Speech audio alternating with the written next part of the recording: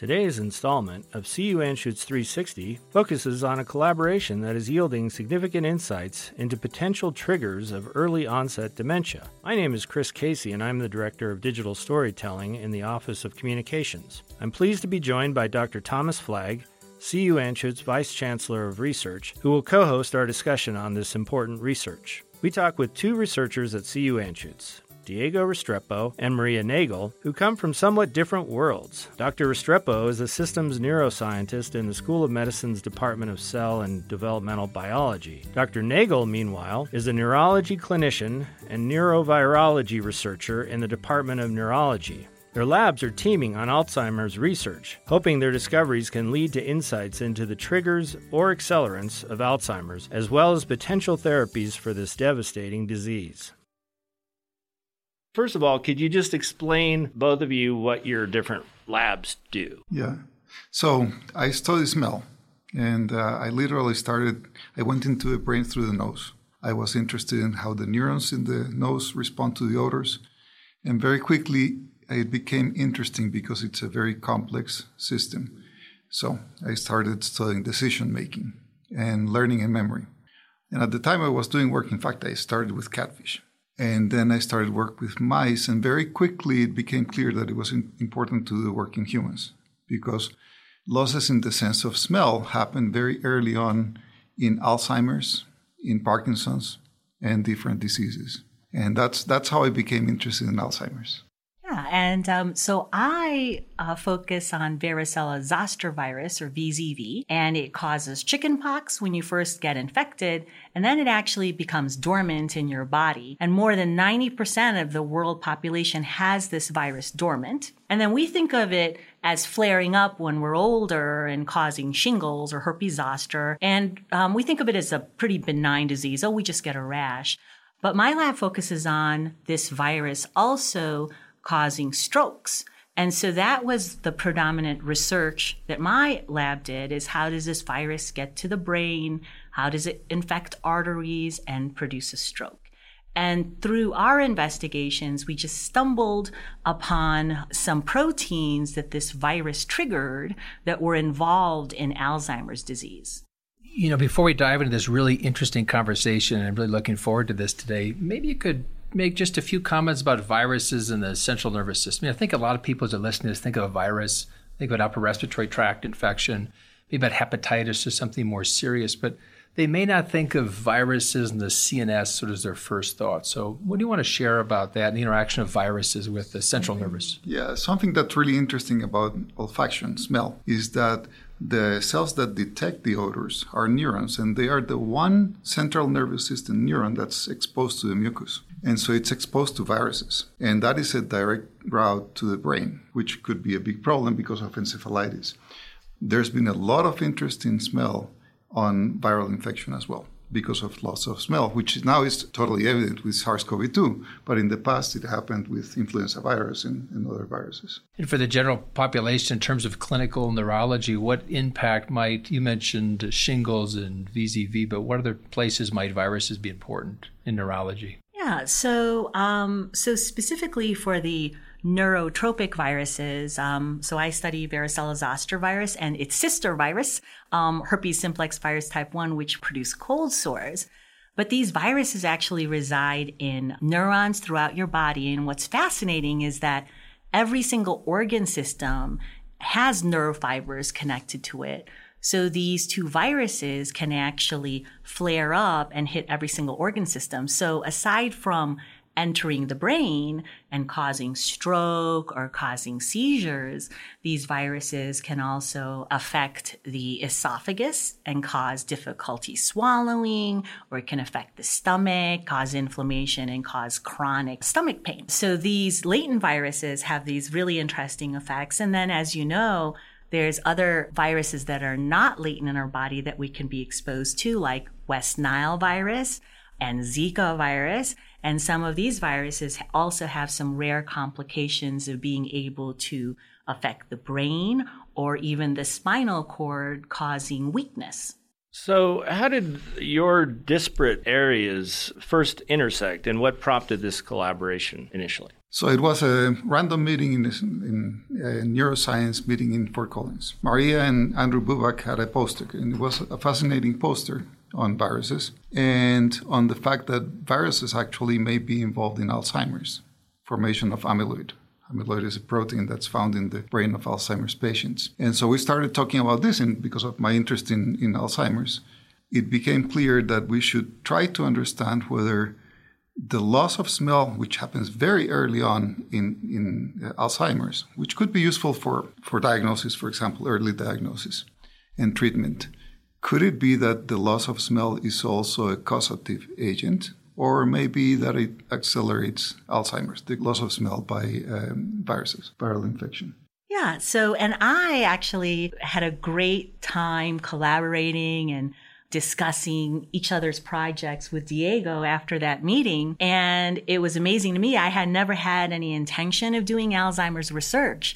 But when Diego and I started talking about how smell loss is one of the early symptoms in Alzheimer's patients before they get demented, and what are the possible triggers that could cause this smell loss that may potentially accelerate Alzheimer's, then we were like, wait a minute, maybe VZV and HSV1, which resides in the sensation neurons around the head, could potentially be a reservoir for the virus that would then enter the nose and affect the sense of smell. And it became very interesting also from the research point of view, because these neurons that are in the nose, we can actually biopsy. Our lab was the first lab to actually record from human olfactory neurons and to actually set up cultures of human olfactory neurons.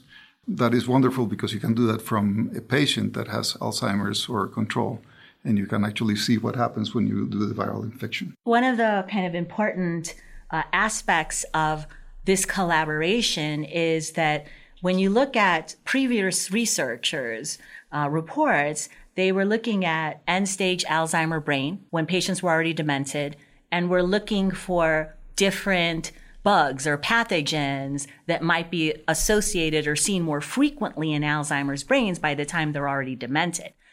And Diego and I were thinking, well, maybe that virus contribution occurs very, very early on. So we might be able to detect infection and disruption of signaling to the brain from those smell neurons before patients are demented. And if our hypothesis that viruses can contribute to smell loss, thereby accelerating Alzheimer's, holds true, then maybe we could treat patients with early cognitive problems with an antiviral to prevent them from actually becoming demented. And the other thing that's fascinating is we knew about the work of Francisco Lopera, who had found families in Colombia that became demented at about 45 years old, which is very early for Alzheimer's. So that's called the familial Alzheimer's disease.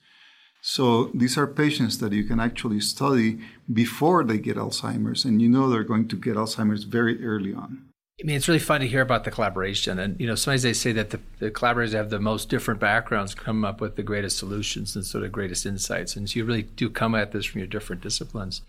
In some ways, you had that first meeting and you decided that this was something that required more investigation. It almost becomes a detective story where you look at your sources and your evidence and how you're going to put those different things together. Is that the way you think about it? That's correct. And you know why that is clear to me is because I teach the med school about Alzheimer's. I've been teaching for 20 years about Alzheimer's. At the beginning, I thought in 5 years, I'm going to be teaching about the therapy. And that's not what I teach, and that's frustrating.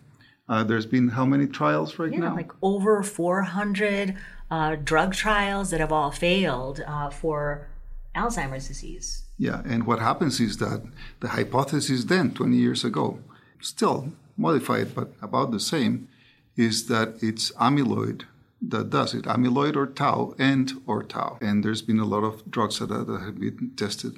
What we thought is, this is something that we can actually look at and see whether this loss of smell through viruses actually accelerates Alzheimer's. Do you want to say a word about amyloid and tau and what those are kind of clinically or otherwise? Yeah, you could just think of them as proteins that we make, the humans make, that have misfolded and form these aggregates. And these aggregates are toxic to the cells surrounding it, and they also cause inflammation. So if these aggregates form around neurons involved in memory, you can have loss of those neurons.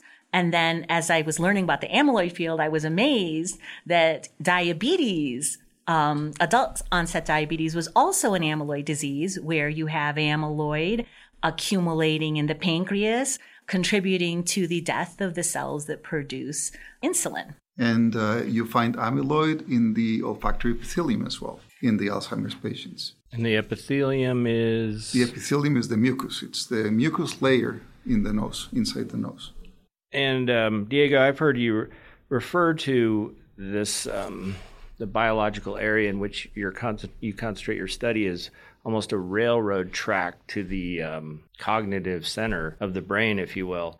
Could you expound on that a bit? So, we have 5 senses. And the interesting thing is that all of those, except for one exception, go through the thalamus. Thalamus is a central place in the brain, except for olfaction. So even when olfaction was first studied, Ramon y Cajal thought it was going to the hippocampus and that the hippocampus was part of the olfactory system. Hippocampus is actually, we learned afterwards, it's important for learning and memory. It's the place that's affected in Alzheimer's patients. The olfactory systems goes with a couple of what we call synapses, a couple of stops, goes all the way to the hippocampus. And the question has always been, why is that something different?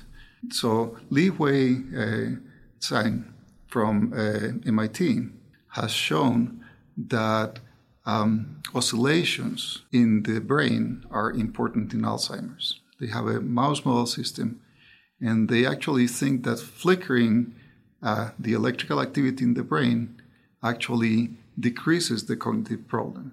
Well, this olfactory system, the olfactory bulb, actually is entraining the hippocampus. It's well known to be entrained the hippocampus through that railroad in oscillations. One of the things in your collaboration that you've been studying the olfactory or the smelling system, if you will, in individuals that have Alzheimer's, and you've identified as part of this, as I understand it, that there's been infection in the olfactory system. Do you want to talk more about that and what that leads you to next?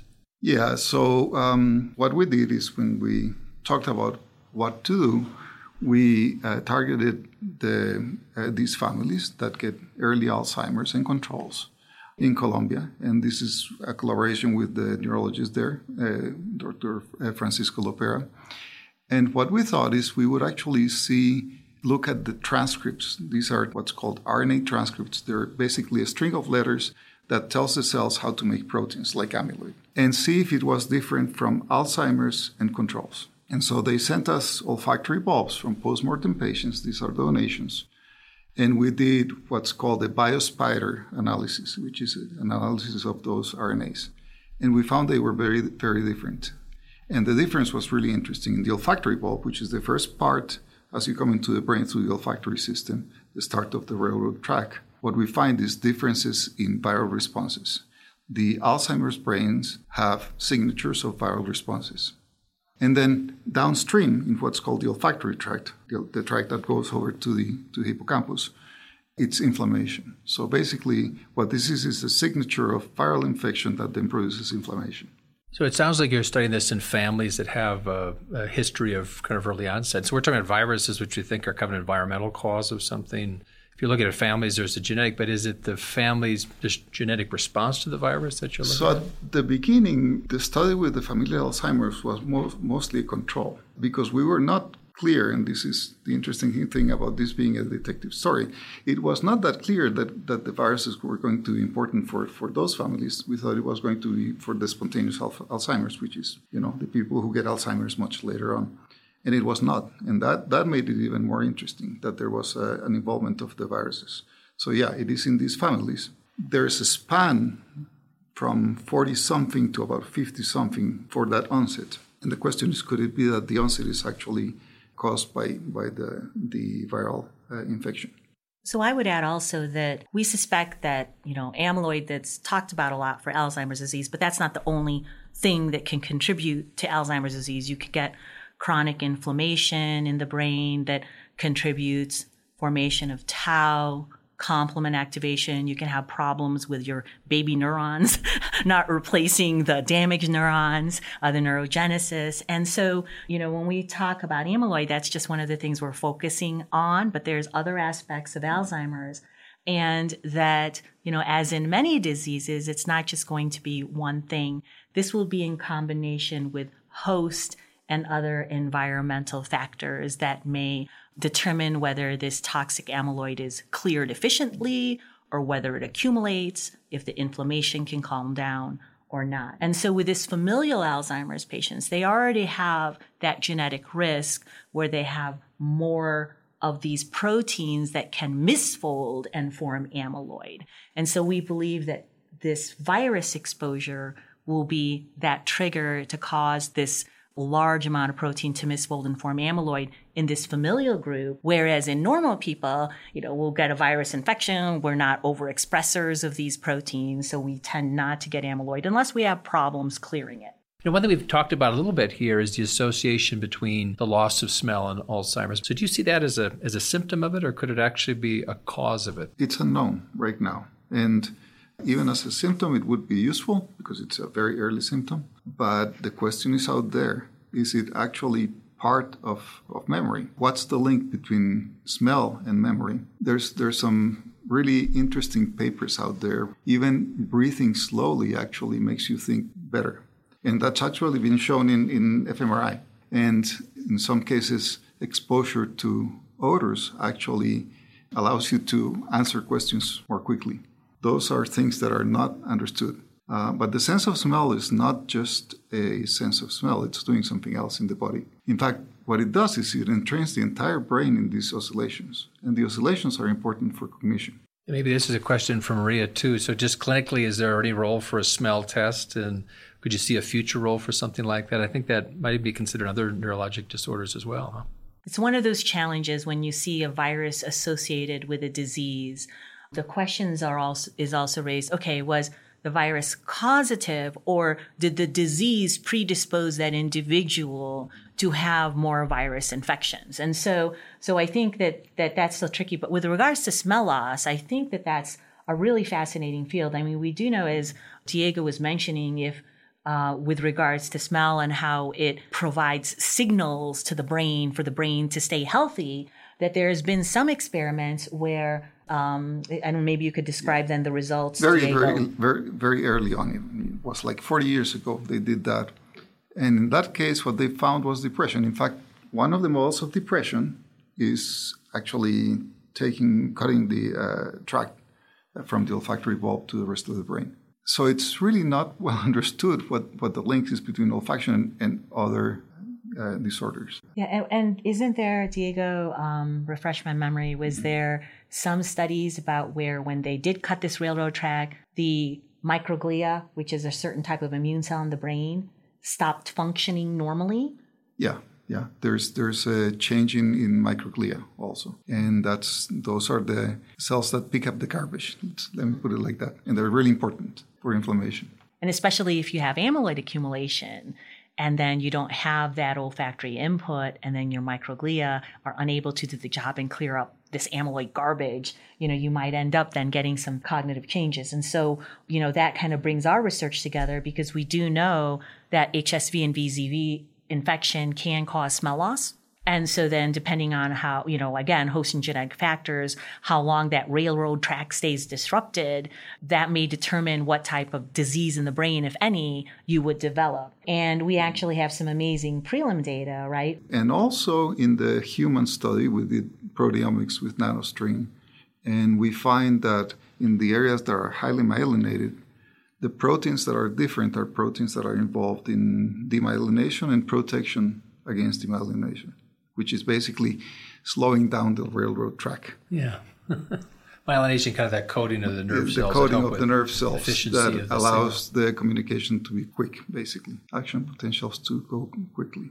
And obviously there's a connection between COVID and loss of sense of smell as well. And could you perhaps address that a bit? And also, is it possible that combining the Alzheimer's sense of smell issues, COVID sense of smell issues, can you extrapolate that perhaps COVID has a tie as well to onset of dementia in some way? The first way that I found out about loss of smell with SARS-CoV-2 was with a phone call from a cousin of mine. Her son had lost the sense of smell in New York. And then it was from emails from, because we have a taste and smell center here. And this is very interesting. It's well known that other viruses do cause loss of the sense of smell, but not as badly as SARS-CoV-2. So the question is what's going on. And yes, we actually have a project where we're studying the infection of the epithelium of that mucus with the SARS-CoV-2. And the question is, why do you lose the sense of smell? It's hard to say. My scientific guess from the literature and what we're doing is that very likely that's done on purpose, that you lose the neurons because it's a very strong infection. You do not want the brain to be infected, but that's just a guess right now. And I would say that we're still really early in disease. We need to follow the people that have suffered from smell loss following COVID and look at what complications they may or may not develop. In particular, those individuals that have recovered their sense of smell, the railroad track is back online, and I wouldn't expect them to have as many issues perhaps as individuals that have a permanent the most loss important of smell. thing is to look at the long COVID patients and what happens with them, and also the small percent, about 95% recover their sense of smell. There's a small percent that actually have parosmia, which is actually they smell something fetid, even when they take, so kind of just unusual or sour that smell. Smells awful. Even when they take some coffee, that triggers it. And then some people do not recover the sense of smell beyond 6 months. So the question is what's happening with them. In the popular press, there's a lot of news about loss of smell early on. Just sort of found that. I personally had questions, sort of the friends and family and so forth. There seems to be less of it now. So I don't know if we've just become accustomed to it, or do you think there's less incidence of that with the different variants of the virus? The incidence is still high, so it's not going away. We're more used to it. We still don't have a cure. There's some clinical trials out there. But no, I think we've become accustomed to the fact that that's even today, I talked to somebody in the lab that had lost the sense of smell. I would say now that the work that Diego and I are continuing to do is to test whether infection of VZV or HSV1 in animals produces smell loss, and whether that's associated with cognitive impairment. And then ultimately, it would be amazing if we can test whether an antiviral agent can actually decrease the risk of these animals infected up the nose, decrease the risk of developing cognitive impairment, because then that would translate to us. And, for individuals that might be at risk for Alzheimer's disease, like familial Alzheimer's disease individuals, or those that might start having early memory problems, then this, our research may have a place for looking for potential virus infections and maybe treating with antiviral therapies to slow progression if our hypothesis holds true that these viruses can accelerate Alzheimer's disease. So we think of this whole story, right? Going from the initial idea, the meeting, the basic science concepts, working with some different models of disease, getting some samples, bringing it together. Just to kind of summarize, I think what I understand you said is that we'd like to maybe see us go as using antivirals, drugs, just like antibiotics, but antivirals against antivirals, as a way to sort of reduce the chances of developing or having progression of Alzheimer's. That's where you'd like to see this go, or could see it going. Yeah, that's correct. Yeah, and there's actually some great support from this by other researchers. There's multiple epidemiological studies where people have found that when you have HSV or VZV infection, you're at a higher risk for developing dementia, and that antiviral therapies appear to reduce the risk of developing dementia. And those antivirals are like acyclovir, valacyclovir, and famacyclovir. Now, there's still some papers that are, they have opposite findings where they say, oh, yeah, HSV1 is associated with cognition changes, but not dementia. Yet, the antiviral therapy still decreases the risk of dementia. So we actually think that there will be a role for this in the future, and the National Institute of Health has actually funded a study looking at the effects of these antivirals with regards to dementia. Obviously, Alzheimer's is exploding. I can't remember what the estimated number of Americans that's forecast to get Alzheimer's in the next 20 years. It's a huge number. 1 out of 9, 65 years or older. And it's going to mushroom because of the aging population. Exactly. So I'm just curious on a personal level, how satisfying for the two of you to be making headway down this road of research you're doing now. Yeah, and we hope that this is a new direction, I think, for the field. I mean, if you think about the whole Alzheimer's research field in general, people have been focused on amyloid and screening for drugs that will dissolve amyloid. What we're investigating is whether, aside from amyloid, what can be the triggers for that and what other things can trigger the other changes that are seen in Alzheimer's, not just amyloid, but like neuroinflammation, for instance. And if we can actually find the trigger for the formation of amyloid and accumulation, or one of the potential triggers, then if we stop that trigger, can we slow down disease? Yeah, and importantly, do it early on. Yeah. Because beyond a certain point, you cannot recover. There's a lot of loss of neurons. So this has to be done early on. Wow, what a great conversation today. And I get to think the arc of the story here, and the arc is not, sort of landed yet, but seeing when that's going to land is really exciting. During this horrible pandemic, there's been this engagement from the general public in science and viruses, honestly, then these symptoms such as loss of smell. So in the midst of this horrible pandemic, there's been this engagement in science. And I think the way you're able to tie together these changes that we see with the SARS-CoV-2 virus and loss of smell and translating that to other very important human illnesses and diseases is really inspiring to hear. So thank you for sharing that story today. Thank you. Great. Thank you. Mm-hmm. CU Anschutz 360 is produced by the University of Colorado Anschutz Medical Campus. Story editing and production by Chris Casey and Matt Hastings. Digital design by Sarah Adams. Thanks to the rest of the Office of Communications team for support and edits. Special thanks to Denver band Split Step for our theme music, featuring School of Medicine student Matt Collop, class of 22, Daniel Carrillo, Kevin McKinnon. We'd also like to thank our guests this week, Dr. Diego Restrepo and Dr. Maria Nagel. And thanks to Dr. Thomas Flagg for co-hosting. You can read about the latest stories on our campus at news.cuanschutz.edu. This is CU Anschutz 360.